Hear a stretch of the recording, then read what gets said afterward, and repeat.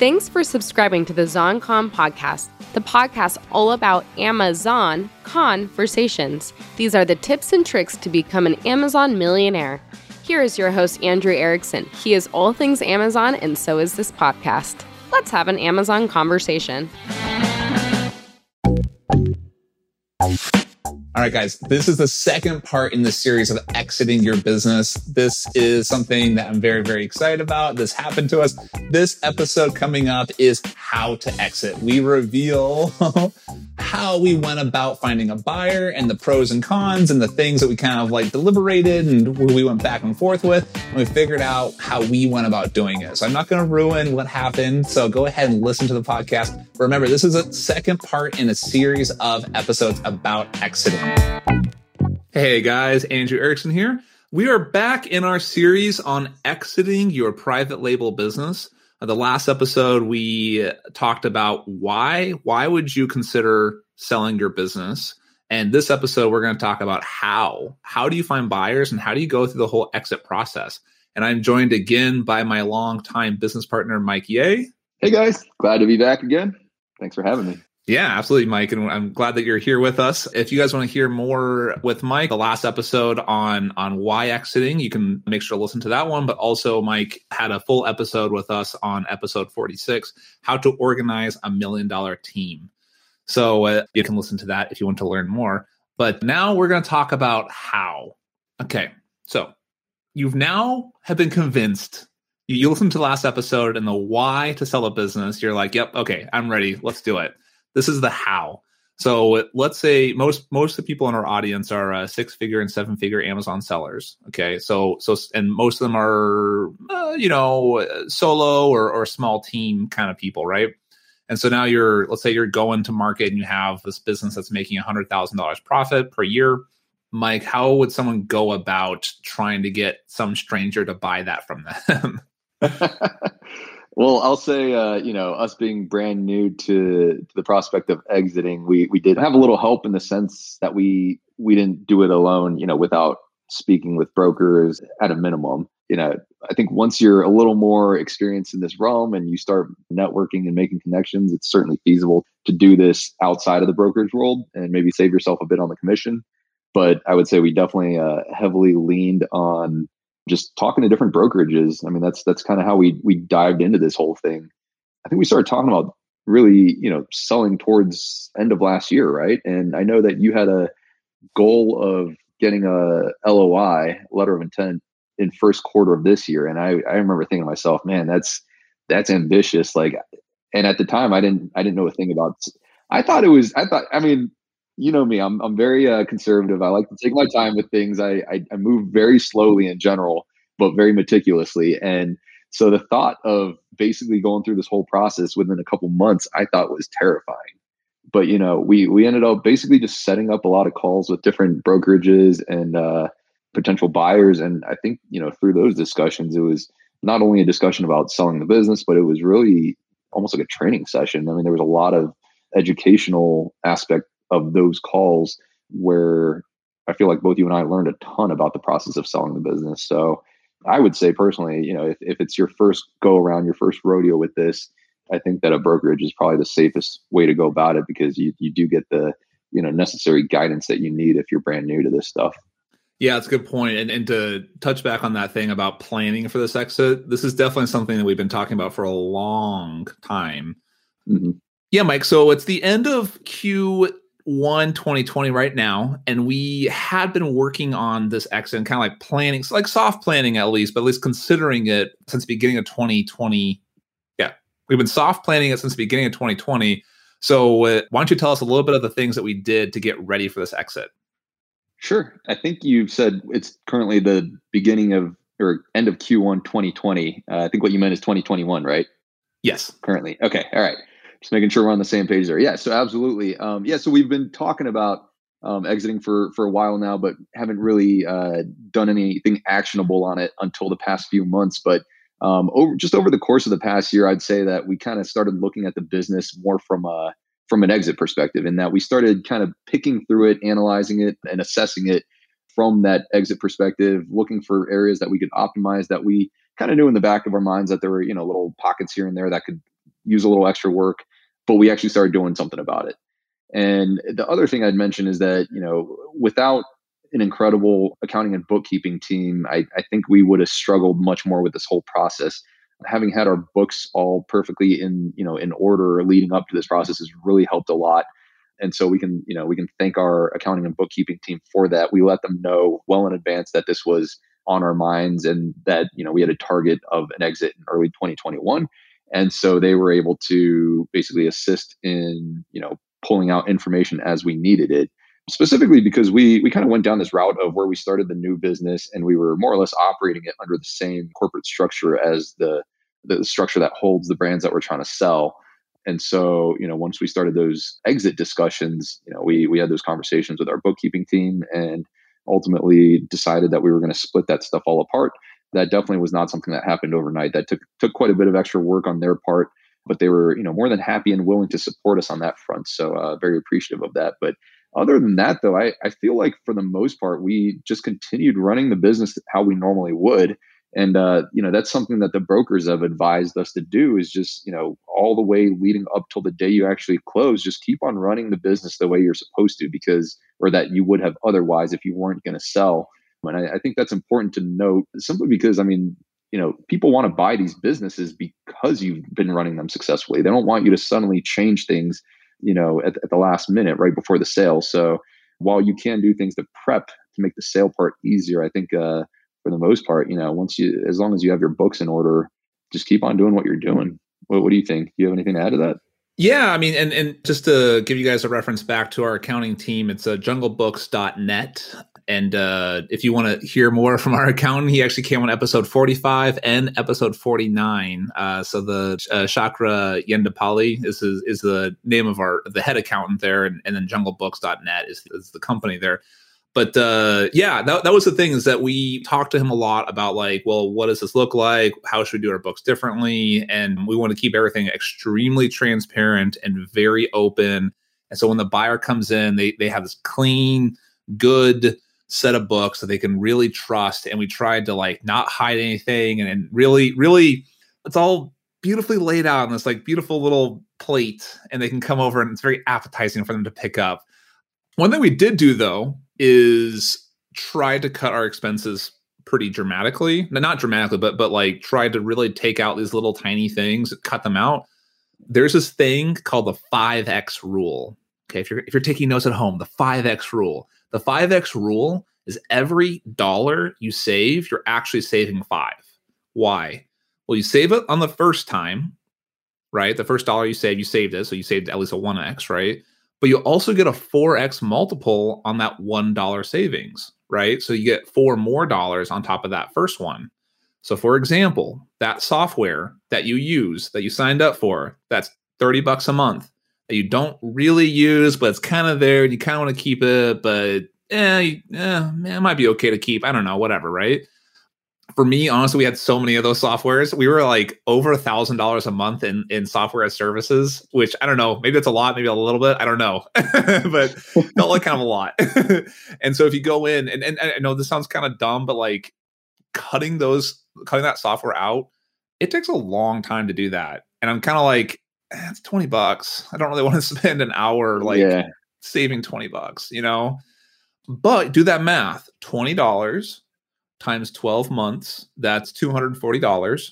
Times 5 is over $1,000, right? It's 5. Wow, what is that? A lot. 1,000, 1,300 or something. I don't know. Whatever. Someone with a calculator can figure it out. But $1,200, $1,500 for canceling one $20 service. So I went through, and once I felt that, I'm like, oh, wait a minute. I'm not saving $20. Yeah. I'm saving $1,000.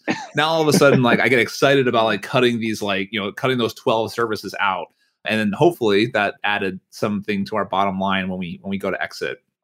Yeah, absolutely. And I just thought of one other thing that we did for prep, and this was largely driven by you, is speaking to people that have sold their businesses before. I thought that was tremendously helpful, getting that insight from people that have been through, this process and could share their own personal experiences, what to expect, any gotchas and pitfalls to be wary of, and just, starting to get educated in this process before even talking to the first broker, just so that, I believe that these brokers have the best intentions, but it's always good to do your own due diligence and at least have some semblance of knowledge in the processes before you go straight to a broker and just start talking about listing with them. So I think that's another little piece of advice that I could share.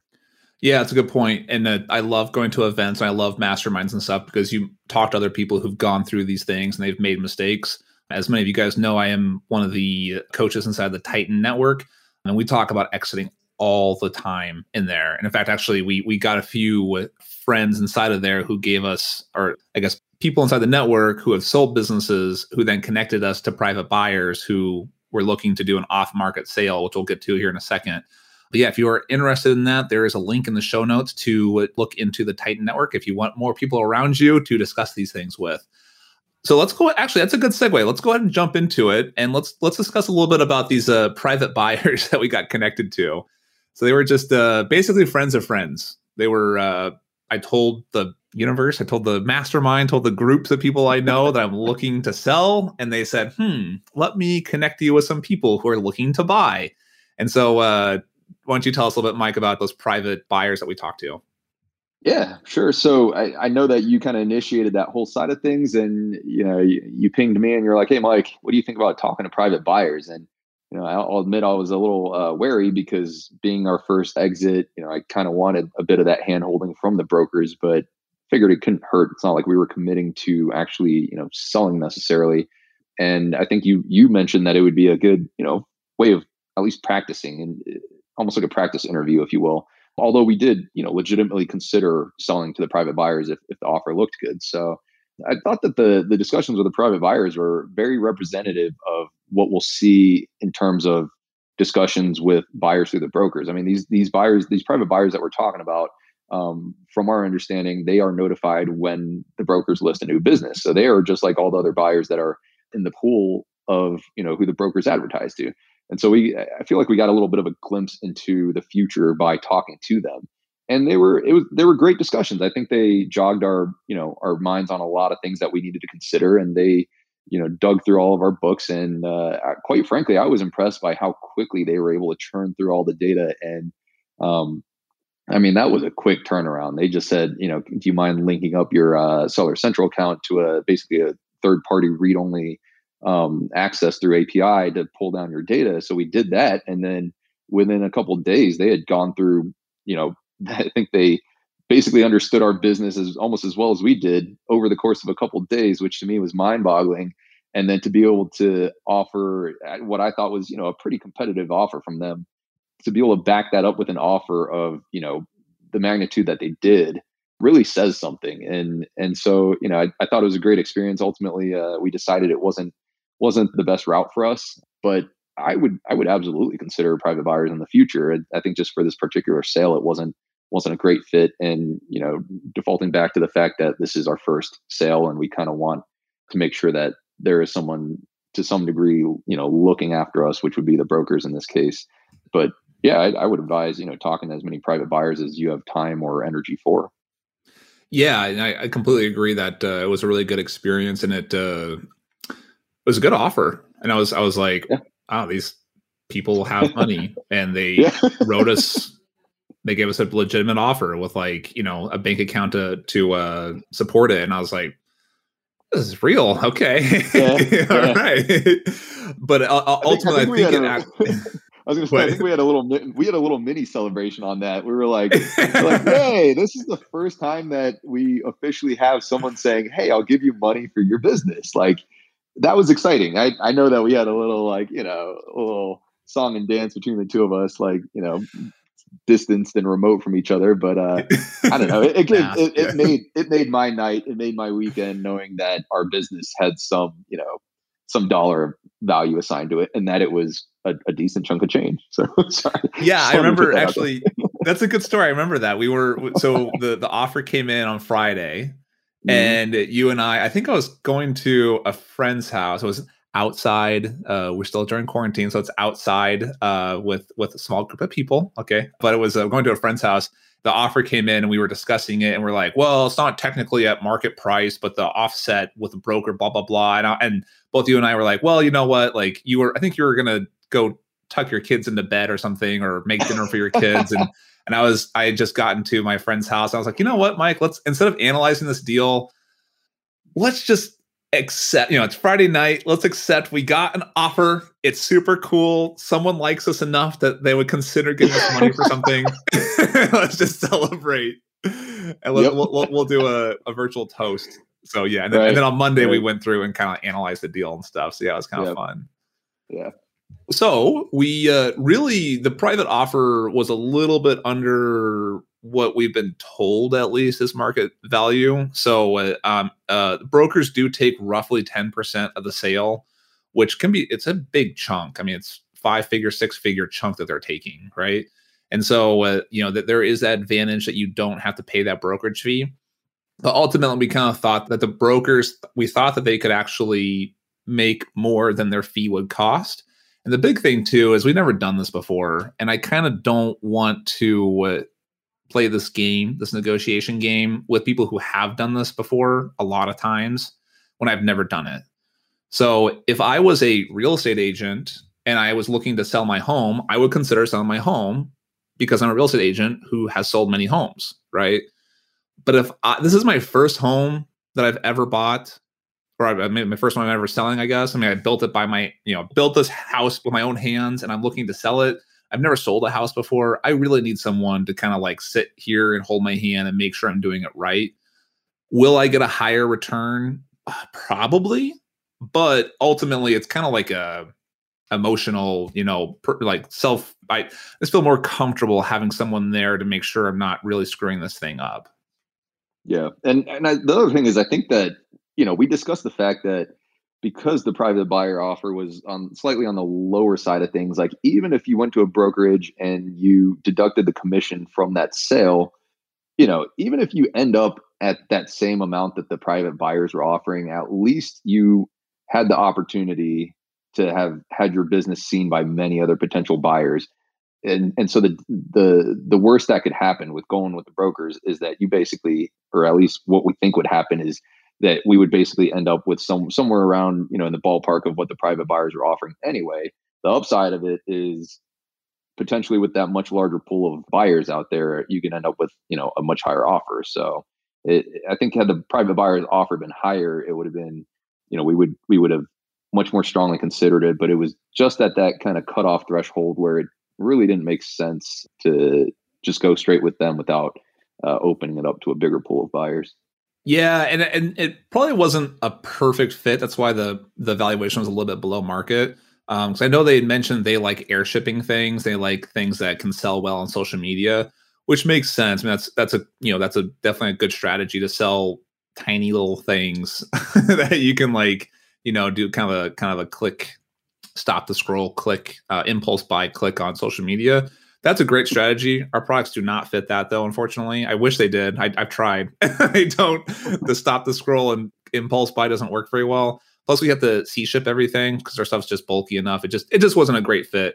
So ultimately, we thought we'd go with the brokers. So now, Mike, let's jump into evaluating every broker. Let's do it. Yeah. So we talked to a lot of people, and we're going to give rough numbers, and we're going to give some small insight. That being said, this is just two dudes' evaluations of these businesses. Every person we talked to was really legit. I was very impressed with every broker, every buyer. Everyone's very professional. Everyone most of them have their own little niche that they're in. This company services this one well, this one services that one well. And so if we say anything disparaging, it's not really disparaging. It's just that this is our interpretation of it. And also, these numbers that we were quoted, these things change very quickly. In fact, we even started talking to people kind of the end of Q3, beginning of Q4 of 2020. And in that time, that 6 months that we've talked to them, their numbers have changed just because the market's changed that quickly. So don't quote us too much on these. We just want to give rough numbers so you can kind of get an idea of what kind of stuff you would be looking at if you were looking to list with a broker soon. So why don't you take it away, Mike? Well, I think we should. So we talked to a couple traditional brokers in the sense that they're, I don't know how to describe it any other way. They list your business and then they sell it. We also talked to I'm not sure what would Thrasio fall under. They're buying the business, right? They're a large aggregator. Okay. Yeah, that makes sense. So we talked to them as an aggregator, and then we also talked to folks that were pursuing an agglomerate model. So I guess I'm looking at our list of things or folks that we talked to here. Does it make sense to start in the order that we talked to them, which I believe would be we started with the agglomerate model, right? Why don't we go? Yeah, you know what? Let's go roughly in order of our not like least favorite to most favorite. So and the list I have here, maybe we can kind of go reverse order. Yeah, that's what I was thinking too. And so I was, the agglomerate model, I think that was, largely your driving of that effort. So, maybe you want to take that one and speak a little bit more to that. Sure. Yeah. So agglomerate could have its own podcast for sure. Probably could have its own podcast series about how it works. So it's this interesting idea. There is this book called Agglomerate, not conglomerate with a C. It's agglomerate with an A at the beginning, an AG, agglomerate.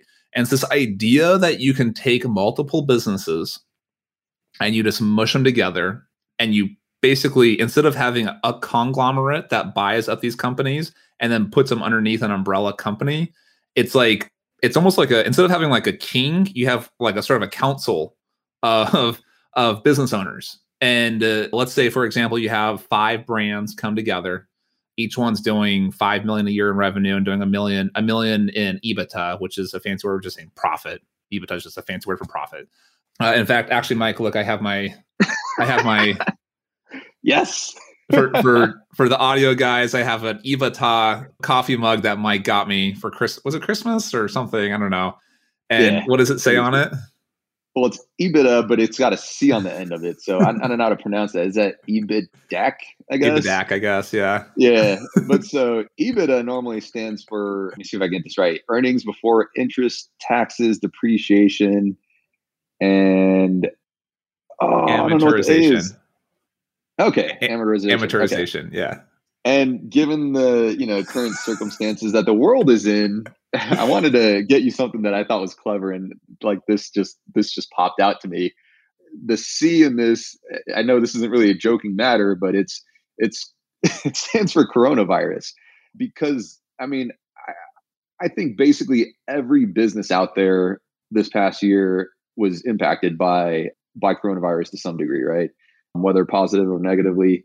And yeah, it is a very serious situation. We don't mean to, poke fun at it, but I wanted, to bring some humor into, what would otherwise be a very dark and kind of a gloomy period in our lives, especially with our business as well. We did see a lot of very, very rough impacts that we had to deal with in terms of logistics, and it did, bump our expenses up by quite a bit.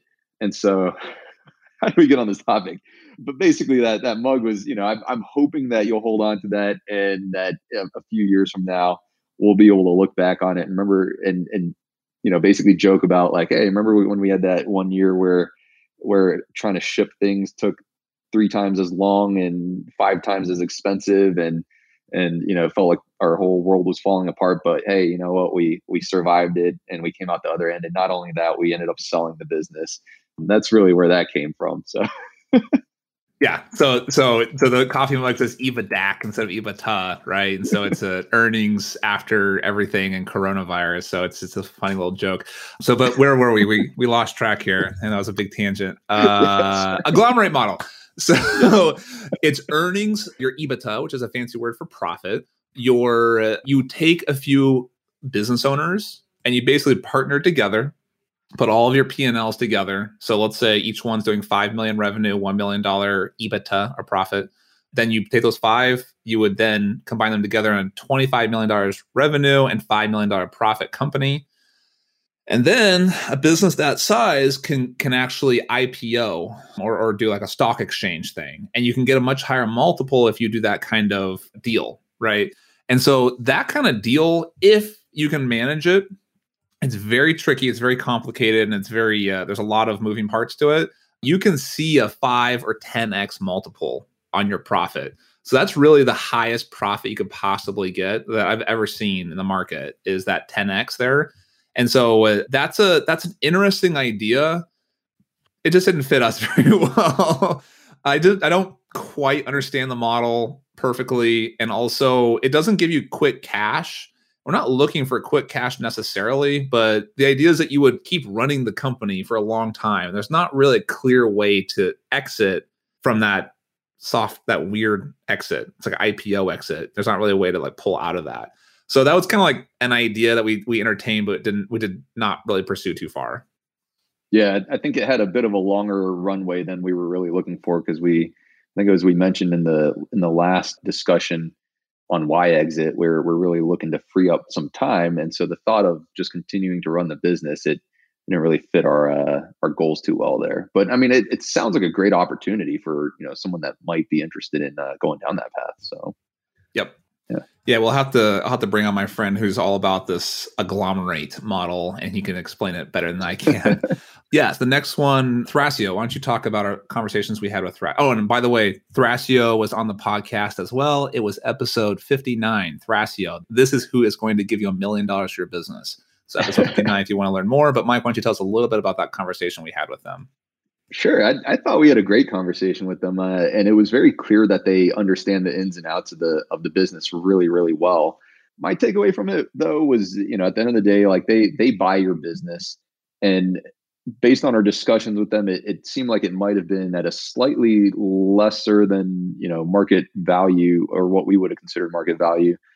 But the plus side of it, the beneficial side of it, is that it seems like a very smooth and easy transaction, because they're just buying your business. You're basically talking to a buyer.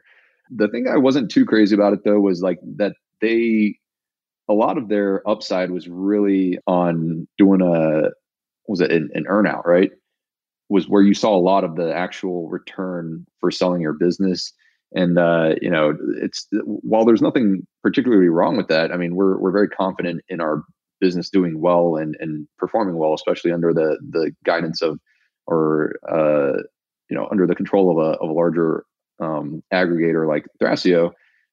We just kind of wanted to cut ties with this business. We're ready to start the next chapter, and having those dangling strings, I guess, from this business is not really what we had in mind. And I'll say that a lot of our thinking for the entire exit of the business was really just going down the path of a traditional brokerage, where you're just selling to a buyer through a brokerage. So again, I think that this would have been, a perfectly good path to go for a lot of people. We just, the main thing that steered us away from it is kind of like the strings attached reasoning, and us not really wanting to have a whole lot of, strings attached with the sale of the business. Yeah. And when they did the earnout part, that's great. I mean, there's that upside, which is pretty fantastic, but a big reason for selling the business is to mitigate our risk. And having a huge chunk of that tied to the performance that someone else has running our business, that's not risky, right? Like we, I don't want to be too reliant on someone else running the business well, and then that being a large chunk of our return, right? So it just didn't really fit well for us. One thing I did like about them, though, is that they did so they had that upside, which is pretty awesome. They also have a really simple way of evaluating your business. They look at your revenue, or your gross revenue, your top line, right? Total sales. And they just subtract out your landed cost, your Amazon fees, and then your advertising fees, and then 4% for overhead. So it's really simple model to figure out like what your profit or what your valuation is at that point. So that's like that's a big pro right there. Plus there's also no brokerage commission, because they are the buyer. There's no brokerage. So that's there's a lot of great things. Also, they only do FBA. So if you're not an FBA business, you're doing any type of influencer, anything, or brick and mortar, they don't really do that, to my understanding. So those are all things to consider with them. Okay, now we're going to get into traditional brokerages. Why don't you tell us about Quiet Light, Mike? Sure. So Quiet Light is very much a traditional brokerage, as far as I could tell from our discussions with them. And I believe at least my first contact with them, I don't know if it was your first contact with them, was at the Brand Accelerator Conference. Was that 2019? Man, it's been that was September 2019.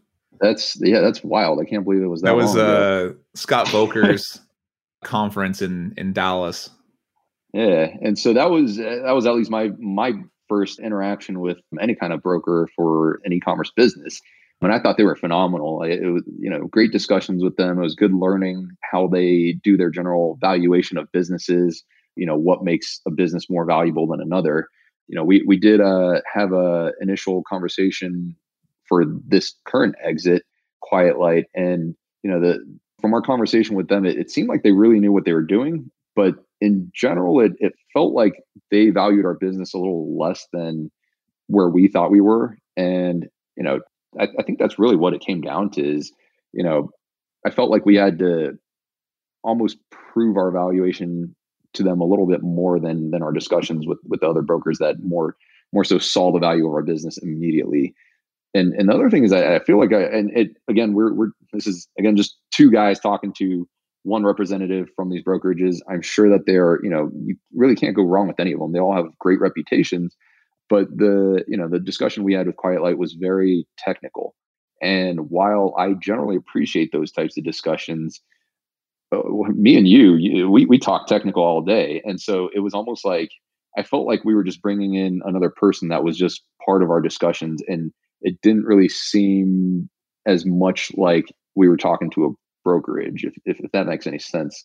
And so I for the sake of selling and exiting a business, I kind of was looking for someone that could represent us in a selling manner a little bit more versus the nerdy talk that you and I have on a day-to-day basis. So that was my impression of them. Again, think that they're a well-known brokerage in the space and that they have a lot to offer, but I just think it wasn't the best fit for us.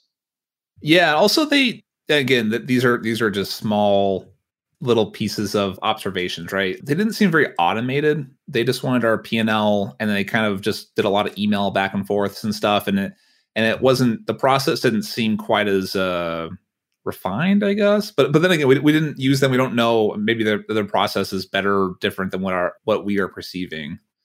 So we did not really pursue much with Quiet Light, but we did a very, very, very close second place brokerage here was Website Closers.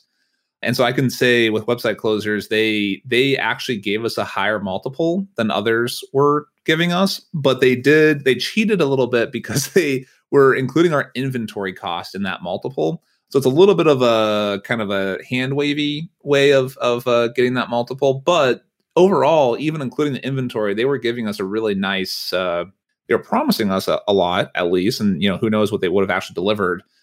And one thing that they were really big on, at least they do a lot of things. They can do basically any type of business sale. But one thing they specialize in quite a bit, at least what they're known for in the community, is an SBA loan, SBA sale.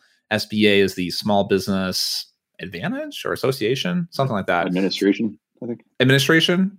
Okay. Thought so. Yeah.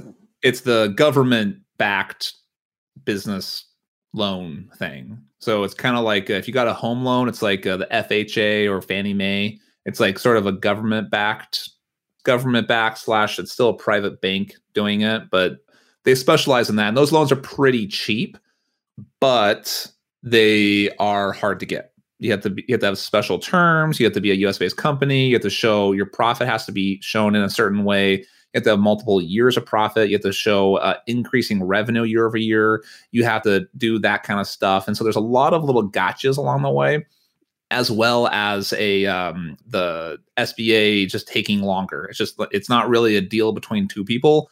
It's a deal between three people, one of them being a large bureaucracy. And so it just takes longer. And when we went through the evaluation, they told us we probably would not be SBA qualified because the way we did our taxes a couple of years ago. And so that kind of like deflated their advantage a little bit. But overall, we were really, really close to going with Website Closers. And I think I'm allowed to share this. Justin Dyson used Website Closers. And so he's in a couple of episodes back, and Justin Dyson, if you want to hear his story. So they're still very highly reputable in the community. We just ended up not going with them. Yeah, it really was an 11th hour decision for us. I mean, we were on the fence for a while there, but ultimately, knowing that we wouldn't really qualify for what we hear is basically their bread and butter, their specialty with being able to, get SBA loans in the purchase. Yeah, I think that's kind of what steered us in another direction. But I can't say enough good things about them. I mean, their communication was phenomenal. Like, any questions we had were immediately addressed. They were happy to hop on the phone to work through things. And I feel like we learned a ton from them just through those discussions. So, but ultimately, and I also want to clarify just to make sure that it's very clear, they do work with cash buyers, and they made that clear to us. We were very much, understanding that. It's just, I feel confident in saying that we would have gone with them had we been SBA qualified. But the fact that kind of fell through kind of steered us in a different direction. So. For sure. So, Mike, tell us, who do we decide to sign with? So ultimately, we signed with Empire Flippers. Wait! Drum roll! Yeah. So ultimately, we went with Empire Flippers, and so they were neck and neck with Website Closers and our down select, but they are, from my understanding at least, known in the community as having a very large pool of cash buyers. And they also emphasize that those cash buyers are pre-vetted, as in needing to show proof of funds before they can even see the deals. So that, that builds quite a bit of confidence there. And, the Empire Flippers, Andrew, you're going to make fun of me here because I know I did a lot of, whining to you about how rough the process was and, how many tasks they kept assigning us. But, in retrospect, I'm glad they did that because it helped us, really get into the weeds with a lot of part of the businesses. And so I'll elaborate on that a bit. Basically, Empire Flippers, their whole process is incredibly automated. It's a well-oiled machine, if you will. And you can tell that they've done this so many times and they've got it, down to a science. And so they do everything through an online dashboard where, you can communicate with your representatives, and you can also see all the tasks that are outstanding. And basically your dashboard is a list of tasks, and it's got guidance on how to do it. They do a lot of their tasks through Google Sheets, which you and I were already, using on a daily basis. So it was good to, it was very comfortable inputting data into their fields in those Google Sheets. And so it was basically a series of tasks. I guess there's almost different phases of it where, you get your initial set of tasks, you finally get them all done, and you're cheering, and then you tell your your advisor, or vetting advisor is what it was called. You're assigned a vetting advisor that's kind of helping you walk through the process. You tell them you're done, and they say, "Great, that looks good. All right, I've loaded your dashboard with the next set of tasks." And that's when you just close your laptop and go to bed. But I found the whole Mike. I found the whole process very easy and simple. I just told you to do it, and that was easy for me. Yeah, it was. And so the whole time I was kind of like, man, why doesn't this have to be done with the other brokers? And in retrospect, I'm understanding now a little bit better now that we're towards the finish line. I can understand why Empire Flippers does that. And my interpretation of it is that they want to rebuild all the data on their side of it as a second source of verification, more or less. And so what I've heard is that the numbers that Empire Flippers puts out there in terms of for their listing are very well respected, and buyers can come to the table being very confident in those numbers. And it makes sense because they go through this whole process of basically rebuilding your P&Ls. I mean, I recall from the get-go telling them, or Empire Flippers, hey, we have, very meticulous P&Ls that we can share with you guys. Can I just hand those to you guys? And they're like, no, unfortunately not. We have to do things through our system. And at the time I was kind of moaning and groaning like, oh, this is all done already. Why do we have to do this? And it took me a little while to understand that the reason why is because they, have their own methods of calculating things. And in order to make sure that they have an even playing field on their listings and to maintain that buyer confidence, they really do have to just rebuild everything from scratch. And there's nothing wrong with that. I think that's, an excellent method of doing it. It was just that the whole process of getting through it was a bit time consuming, but when you're talking about exiting, you're talking big dollars. And so ultimately it was time well spent. And the process was definitely, as I mentioned, very impressive in terms of automation and just, you seeing that they're pulling data directly down from Amazon all your sales figures and stuff like that are already pre-populated in there through an API. And then, you go in and you fill in anything that they can't automatically pull in relating to your business operations. And just seeing the whole thing kind of churn and output data. I love that kind of stuff. I know you do too. And so it was very, it was very fun working with a group of people that I would say work very much the same way that we do, and that we build these types of sheets for our own business.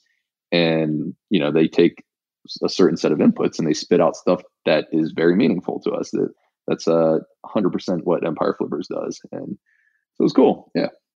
Yeah. So that is why we went with Empire Flippers, was that basically that rebuilt P&L thing, also their reputation and their automation process.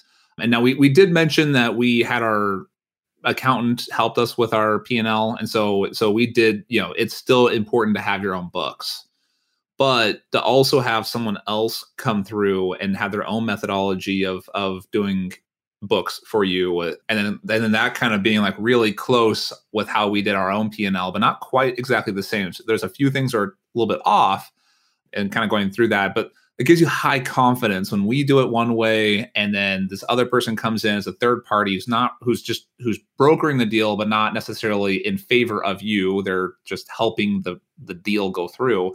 When they come through and they basically kind of verify or give their, give a thumbs up on your books, it makes me feel a lot more confident. And especially what I really want is the buyer of the business to feel more confident in it. So we are in the eve of listing. So we are one business day away. So it's Friday right now. The next day is Monday, which is when we list. And so Mike, how are you feeling right now? I'm incredibly anxious right now because we've gotten our preliminary evaluation from Empire Flippers. We've had our final discussions with them this morning, and we are quite literally right now waiting for the final valuation. I mean, it could come in literally right now. And we've already had a discussion on that this morning on where we should roughly land. And obviously that's just, the broker's valuation of the business. It's, ultimately it's going to come down to what a buyer's willing to pay for it. But it's exciting. I'm incredibly excited, but anxious at the same time because this is a big deal. So looking forward to receiving the valuation and truly crossing the finish line in terms of getting listed, and then entering the new territory of starting to field questions from buyers and anyone that's trying to like poke holes in our numbers. But I feel good knowing that we at least have the seal of approval from Empire Flippers, knowing that the numbers that we're going to the market with have been vetted through them, through their system that has been proven to be very legitimate. So I feel good about the whole thing. Yep. Where's your mind at? Yeah, no, I'm excited. I just hit refresh on our email to see if it came in yet. It hasn't yet, but it should be any minute now, hopefully any hour. Yeah, I'm excited. I'm excited to do this. We'll add the 7-figure exit to the resume. Hopefully, I think we will. Not done yet, but but that us going through the selling process, that is actually the next episode. So if you're loving this series, I would love it if you shared it with someone who is also considering selling or is in the active state of getting their business ready to sell. Share this episode. We don't ask, all the stuff we do is all for free. And so we just ask that you share this episode with one other person. We want to get the word out so that we can kind of all learn and grow together with these FBA private label businesses. And tune in for our next episode when we talk about the selling process. That's it, guys. Yes, we are excited about this exit. Again, this episode was recorded, 9-10 months ago. So it's funny kind of like listening to myself back in almost a year ago, thinking about this and getting ready for this. And now the next episode in the series is us actually talking about the proper, full, beautiful, amazing exit and how it went and some of the amazing things that happened and some of the less than amazing things that happened. So it's mostly good, but make sure to tune in and find out some of the things that were kind of some of the best practices on what to do and what not to do when exiting your business. If you want to learn more about exiting your business, I would love to talk to you about this. I would love to get on a call and just chit chat about this all day. Well, let's have an Amazon conversation about doing that, about exiting. So if you want, please go to the website, zonconpodcast.com. Look at that. I even have a shirt that says it. zonconpodcast.com/exit. Fill out the form there, and I would love to chit chat with you.